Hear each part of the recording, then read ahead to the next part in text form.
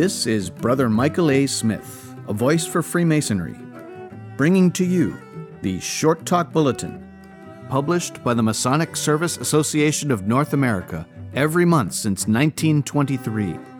This, the Short Talk Bulletin podcast, is produced in cooperation with the MSA and is made possible with the generous support of a grant from the Grand Lodge AF&AM of Minnesota. Volume 3, Number 12, from December of 1925. The Cradle and the Lodge. Written by Joseph Fort Newton. Once again, the march of days has brought us near to the day of all the year, the best, Christmas Day, with its gentleness, its joy, and its goodwill. We have national holidays of deep historic meaning and beauty, but Christmas is a day in the calendar of humanity, a day dedicated to childhood and the home. Only one other day can compete with Christmas in our regard, and that is Easter Day, with its Song of Those Who Answer Not, however we may call. And, being days of faith, they are both days of hope and forward-looking thoughts. If Easter teaches us hope in the life to come, Christmas asks us to hope for the life that now is. How fitting it is that we have a festival of the dawn of life linked in our faith with the Easter hope at sunset. The hope of the world is the child. Here the everlasting enterprise of education finds its reason and sanction. The child holds in his chubby hand the future of the race, our hope of social beauty and human welfare. He is the custodian of whatever truth and worth we may bequeath to the times to come, the window in which, at sunset, we see the morning light of a new day. In him we live again, if in no other way, save in the memory of God, who does not forget. He is our earthly immortality. No man does more to bring the kingdom of heaven to earth than he who takes care that his child is born in purity and honor. A child nobly and sweetly born will not need to be born again, unless some killing sin slay him by the way. No wonder the greatest religion in the world makes the cradle its shrine, and finds in the heart of a little child its revelation of God and its hope for man. What unaccountable blessings came to the world with the birth of one little child, born of poor parents in an obscure nook in a small country long ago, and who, without sword or pen, divided the history of man into before and after. What a strange power of influence lay sleeping in that manger cradle, to be set free in a short life, which has changed the moral and spiritual climate of the earth. There shone a light that can never fail, revealing the Spirit of God and the meaning of life, making mother and child forever sacred, and softening the hard heart of the world. It is a scene to sanctify the world, so heavenly yet so homey, and it has done more than any other one influence to purify the life of man. No man of us, whatever his religion, but is touched to tenderness by that picture of a child, a mother hovering near, a father in the background, and a star standing sentinel in the sky. Before that day, the order was father, mother, child. Now it is child, mother, father. Such power one child had to alter the old order of the world. They are indeed wise men who follow such a starry truth and bow at such a shrine, linking a far-off wandering star with the cradle of a little child. For Christmas is both a fact and a symbol. It is the greatest fact of history and the symbol of the deepest truth man can know on earth. It tells of a time when the idea of God was born anew in the mind of man. Think how you will about the babe in the manger. Debate as you like about the facts of his life. It is a fact that since Jesus lived, God has been nearer to the life of man, more real and more lovable.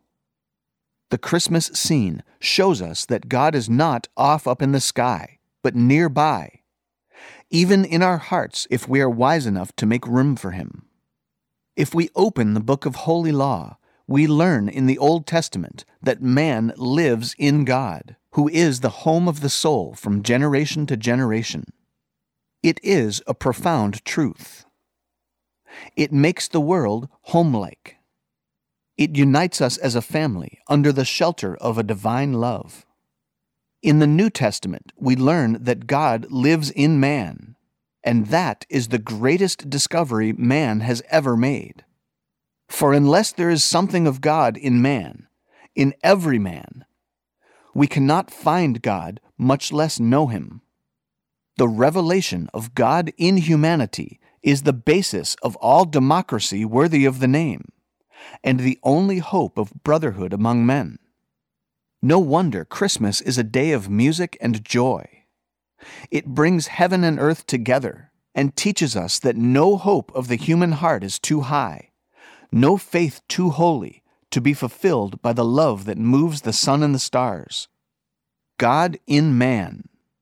Here is the secret of all our hope for the better day to be, when man will no longer make war, but will live in fraternity and goodwill. Unless the divine dwells in man, there is no strand strong enough to hold against the dark forces which fight against peace. God in man. Here is the mystic tie by which man is bound to man in bonds of mutual need and service and hope. So we begin to see what the cradle has to do with the lodge. Indeed, as all the wise teachers in the craft agree, the lodge is a cradle, and initiation is birth, by which man makes his advent into a new world. The cable tow, by which we may be detained or removed should we be unworthy or unwilling to advance, is like the cord which joins a child to its mother at birth. Nor is it removed until, by a voluntary act, we assume the obligations of a man, and a new, unseen tie is woven in our hearts. Henceforth we are united by an invisible bond, lighter than air but stronger than steel, to the service of the craft and the race. In the first degree, we are symbolically born out of darkness into the light of moral truth and duty, out of a merely physical into a spiritual world. Symbolically, we enter into a new environment, as the child does at birth, with a new body of motive and law, taking vows to live by the highest standard of values.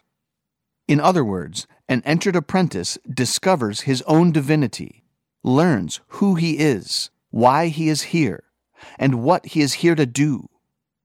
No secret that science can uncover is half so thrilling. Finding a new star out on the edge of the sky is nothing alongside the discovery of God in the soul. In the same way, in the third degree, we are symbolically initiated into the eternal life in time. Actually, we pass through death and beyond it while yet walking upon the earth. God is here within us. Eternity is now, and death is only the shadow of life. Such is the secret of Masonry. Once a man really discovers it and governs himself accordingly, he is a free man, erect, unafraid, happy. Thus, Masonry, in its own way, teaches the truth of Christmas and Easter Day, and deeper truth it is not given us to know or imagine. It lights up the world with joy, and changes even dull death into a last enchantment. God in man, the soul of man a cradle of the eternal love. What higher truth has man ever dreamed?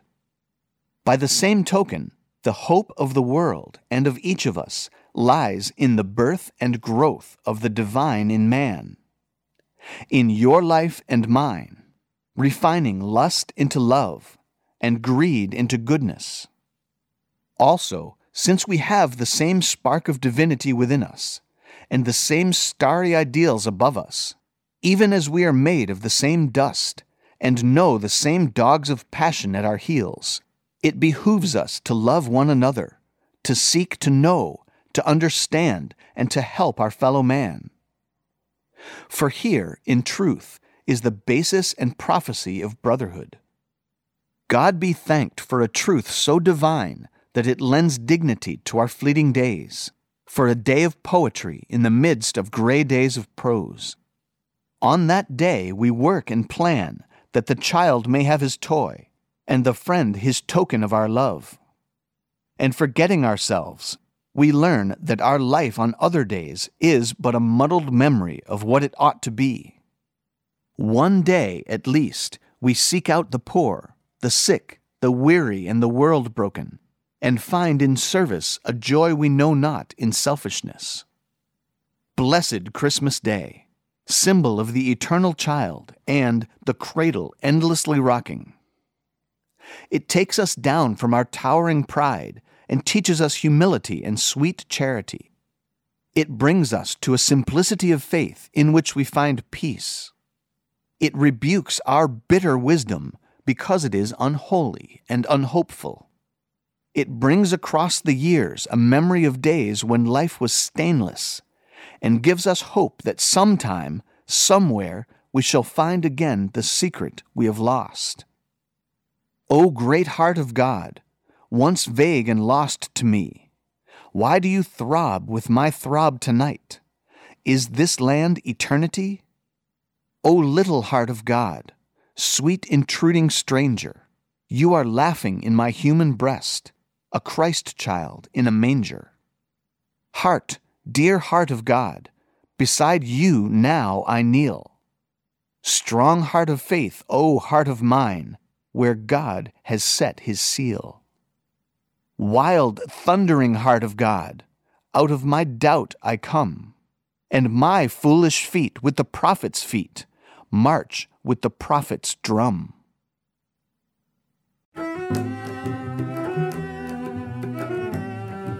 This is Brother Michael A. Smith, a voice for Freemasonry, and this has been the Short Talk Bulletin Podcast, produced in cooperation with the Masonic Service Association of North America for the purpose of providing a common stock of vetted Masonic information to all of the constituent lodges of all of the member jurisdictions, and is made possible through a generous grant from the Grand Lodge AF&AM of Minnesota, who have been engaging and inspiring good men who believe in a supreme being to live according to the Masonic tenets of brotherly love, relief, and truth since 1853.